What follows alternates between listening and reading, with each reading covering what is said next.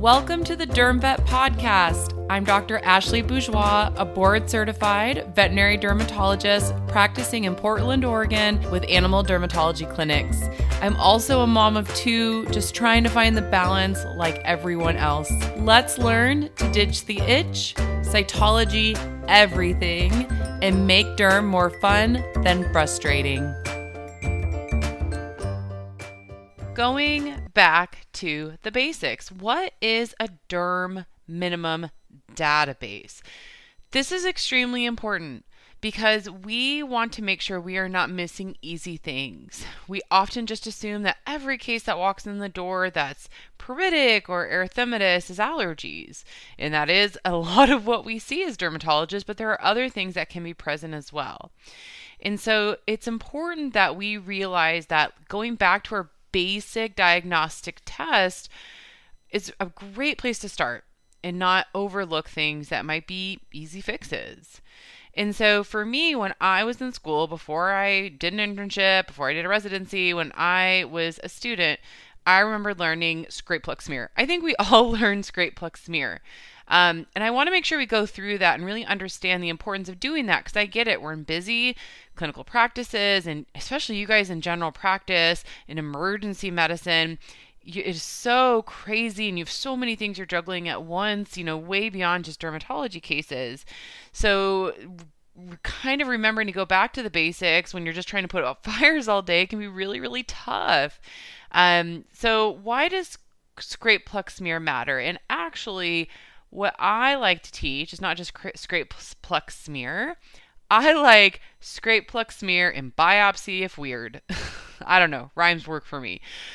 Scrape, pluck, smear is really important because it's just going to things that give us easy solutions, easy answers. And that includes if it's a negative, right? Like negative results are still results. And I think we often forget that. So scrape, I'll be honest, I do not scrape every single patient that walks in the door, but I have only done dermatology now for over a decade, which, yes, thank you very much, makes me sound very old. But I am pretty comfortable looking at cases and really prioritizing whether I think the case should be scraped or not. Now, I get lots of negative scrapes. Even when I do them, I don't find mites that much anymore with the isoxazoline family out there. But I just diagnosed Demodex yesterday, and you guys actually probably find it more than me because you're seeing a lot of really young dogs. And that's the case I saw it in yesterday. It was a young dog. That was a doctor within the clinics, especially hospitals, dog. But it's really important because we want to be able to make sure we're finding things like Demodex in these young dogs so we can get them treated appropriately and, don't put them on medications that aren't necessary like corticosteroids, antibiotics if there's no infection that's there. So when we talk about scraping, and I have previous podcast episodes about scraping, usually we're thinking of, for Demodex, doing deep scrapes. So bleeding is usually what we're taught, but really it's kind of squeezing. So if we make them bleed a little bit, maybe we feel more confident that we're getting some of that deep material, because Demodex likes to live kind of deeper around the hair follicle and the hair follicle, but really squeeze. So I scrape, give them a little raspberry, I squeeze from down below, and then I'm kind of scooping up what I squeeze. You want to make sure to take multiple spots, and I go back multiple times in the same area. Now, for more superficial things like scabies or notoedries, a lot of the things that are more itchy and kind of live in the epidermis, you need superficial scrapings. And as I'm sure you all probably know, just because you don't find something like scabies does not mean it's not there. It's awesome if you find it. There's no way that should be normal. No way that should be part of the normal flora, and you have your answer. But several cases I've had to treat, and nowadays most of us use off-label isoxazolines for our mites because it is so effective and well tolerated, and most of these cases need to be on good flea control anyway. So finding things like ectoparasites are really important because they're treatable, right? Like, awesome. The recent case of Demodex I treated, doctor was super excited because hopefully that meant she wasn't going to have an allergic pug, but just one was something that we could get her through and be done with. So that's why it's really important that we're scraping. And yes, I still scrape them, even if, the paper says they're on some sort of isoxazoline, because I've had owners stop it, forget it, not give. Certain ones have to be given with food, not give it with food, and they're not absorbing it as well. So it is still a really important thing to rule out as a possibility. So scrape, find those ectoparasites, find those mites. Pluck. So this can kind of go to lots of different things. You can do trichograms, like if you have areas you don't feel comfortable scraping. But traditionally, I think of pluck as plucking hairs to do something like a DTM. So making sure we don't miss things like dermatophyte. Again, I do not pluck and do dermatophyte tests on every single case that walks in the door, but I feel pretty confident and comfortable based on the history and what's been done.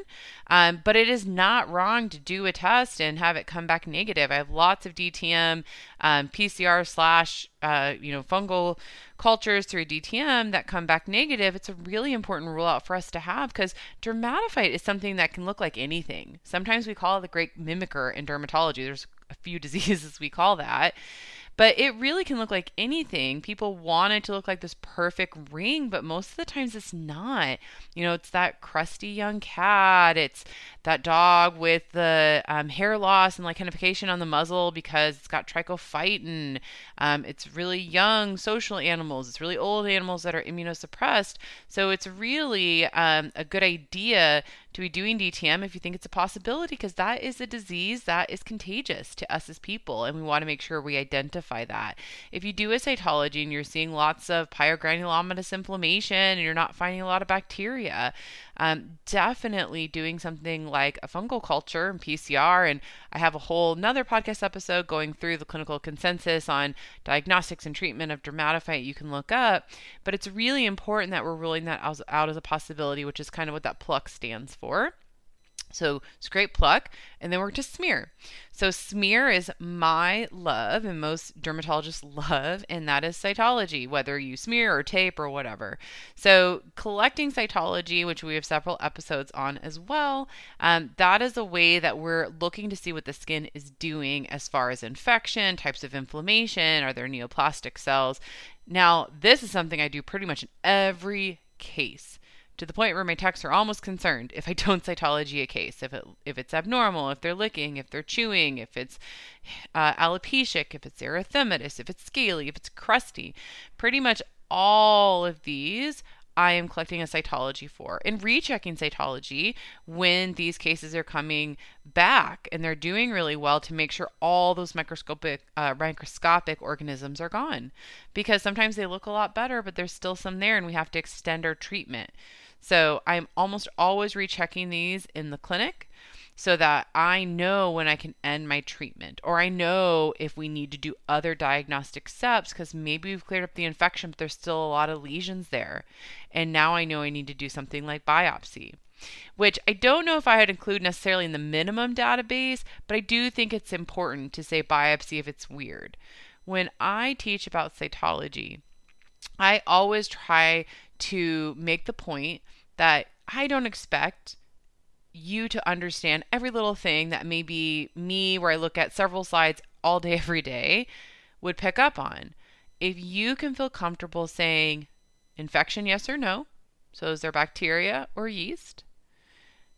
Weird. Because that gets you a lot, right? If there's a lot of infection, is it yeast or bacteria? If it's a lot of yeast, we're not going to do a culture. That doesn't make sense. But if it's a lot of bacteria and they're not responding to our treatment plan, then yeah, of course, then we're going to consider culturing because we might have a methicillin-resistant staph or Pseudomonas infection. If there are lots of lesions on that pet, but there's not much infection under the microscope, but there's lots of neutrophils and weird cells, and then we biopsy. So really, if you can use this minimum database just to guide you in the right direction, it doesn't mean you're going to necessarily have the answer. It doesn't mean that you're going to exactly know what's going on, but you use them as tools to guide you. And that's what the whole purpose of these minimum databases are, is to guide you. Okay, we don't have mites. Great. We have infection. Okay, let's clear that up. Now our infection's clear, but there's still a lot of lesions on the pet. Well, that's kind of weird. When I look at my cytology, I'm not really finding infection, but I'm seeing a ton of neutrophils and macrophages, and I don't know what to make of that. Well, then you're going to biopsy or refer. So use these tools as ways to guide you. Dermatology can be complicated because we have lots of different things that affect us. We have infection that complicates things. We can have pets that have multiple problems, like multiple allergies. The patient I saw yesterday came in, and it's a dog I've been managing for pemphigus for a couple years now and has done traditionally well on his protocol, which has been azathioprine with some low-dose steroid. The owner came in saying he's flaring. But when I looked at him, the lesions didn't look like his typical lesions. So I collected a sample and I saw bacteria, but not a lot of inflammation, no acantholytic keratinocytes. It was all in his abdomen, which had never been the case before, and he was kind of licking and chewing, which had never been the case before with his pemphigus. And yes, pemphigus can be itchy, but this was just not his typical presentation. So as I talk to the owner, I'm looking, I see my cytology just shows infection. I'm like, this doesn't match up. So then I use that minimum database to guide me. So then I start to say, okay, distribution wise, abdomen, itchy, that's kind of strange. Well, I had always written in his record that he was on NexGard. And so when I start to talk to the owner, is he still on NexGard? Because that might help me rule out something like mites or an allergic hypersensitivity. No, he's been on so many meds. I kept meaning to ask you. I wasn't sure if I should keep giving it or not. Well, turns out this dog has not been on his flea control for a really long time. And right when these lesions developed, just a little bit before that, they got a new kitten. And so probably the kitten is giving this dog some flea exposure, and he's probably sensitive to it, and he's more becoming pruritic and getting a pyoderma from his flea allergy. So I use my minimum database even when I'm rechecking these cases, because cases can change even for me as a dermatologist. It would be easy to say, oh yeah, those look like, yeah, he's red inflamed. Okay, great. Increases steroids. But that didn't really make sense for him because his lesions didn't match. His cytology didn't match. So you use this derm minimum database all the time to guide your rechecks, to guide your chronic cases, to guide your new cases. I've rebiopsied cases and gotten different diagnoses because you can have more than one disease. I've had to rebiopsy because I'm like, that doesn't match what we've seen before. And now it's something totally different. So make sure that you are using these tools. And that's why we get these cute little sayings like scrape, pluck, smear, biopsy if weird, because it just reminds you to rely on the simple things. A lot of these tests we get back pretty quickly. We can really guide what we need to do. I've had plenty of cases where they come in with lots of infection. I'm like, well, let's just treat the infection first. They come back, the infection's clear on cytology, but they're still lesional, so then we biopsy. So you really can put together this puzzle using these tools. But it's important that we realize not every patient who walks in is a dog with allergies and infection. And even if they are, I'd just be happy if you guys do cytology to identify the infection. So I just think that was really important to cover. I'm getting a lot of questions, through social media and stuff about some basic diagnostics. And I want to make sure that I'm giving you really tangible content that helps you in your daily derm practice. And I love going over the complicated diseases and having a lot of these interviews with amazing other specialists and doctors. But I also think it's important to make sure that we're really, really good at those foundational concepts so that over time you get more confident in making sure you do your scrapes when you feel like you need to, you do your cytologies in almost every case, you do your DTMs when you need to, you biopsy if it's weird, you refer if it's weird. And then you will just help so many patients get on the right path with their dermatologic disease. So I hope that's really helpful. Reach out if you like some of these more simple episodes that just kind of go through some of these foundational concepts of dermatology, because I want to make sure I'm giving you guys the concept, the information that you need to make your dermatology practice better.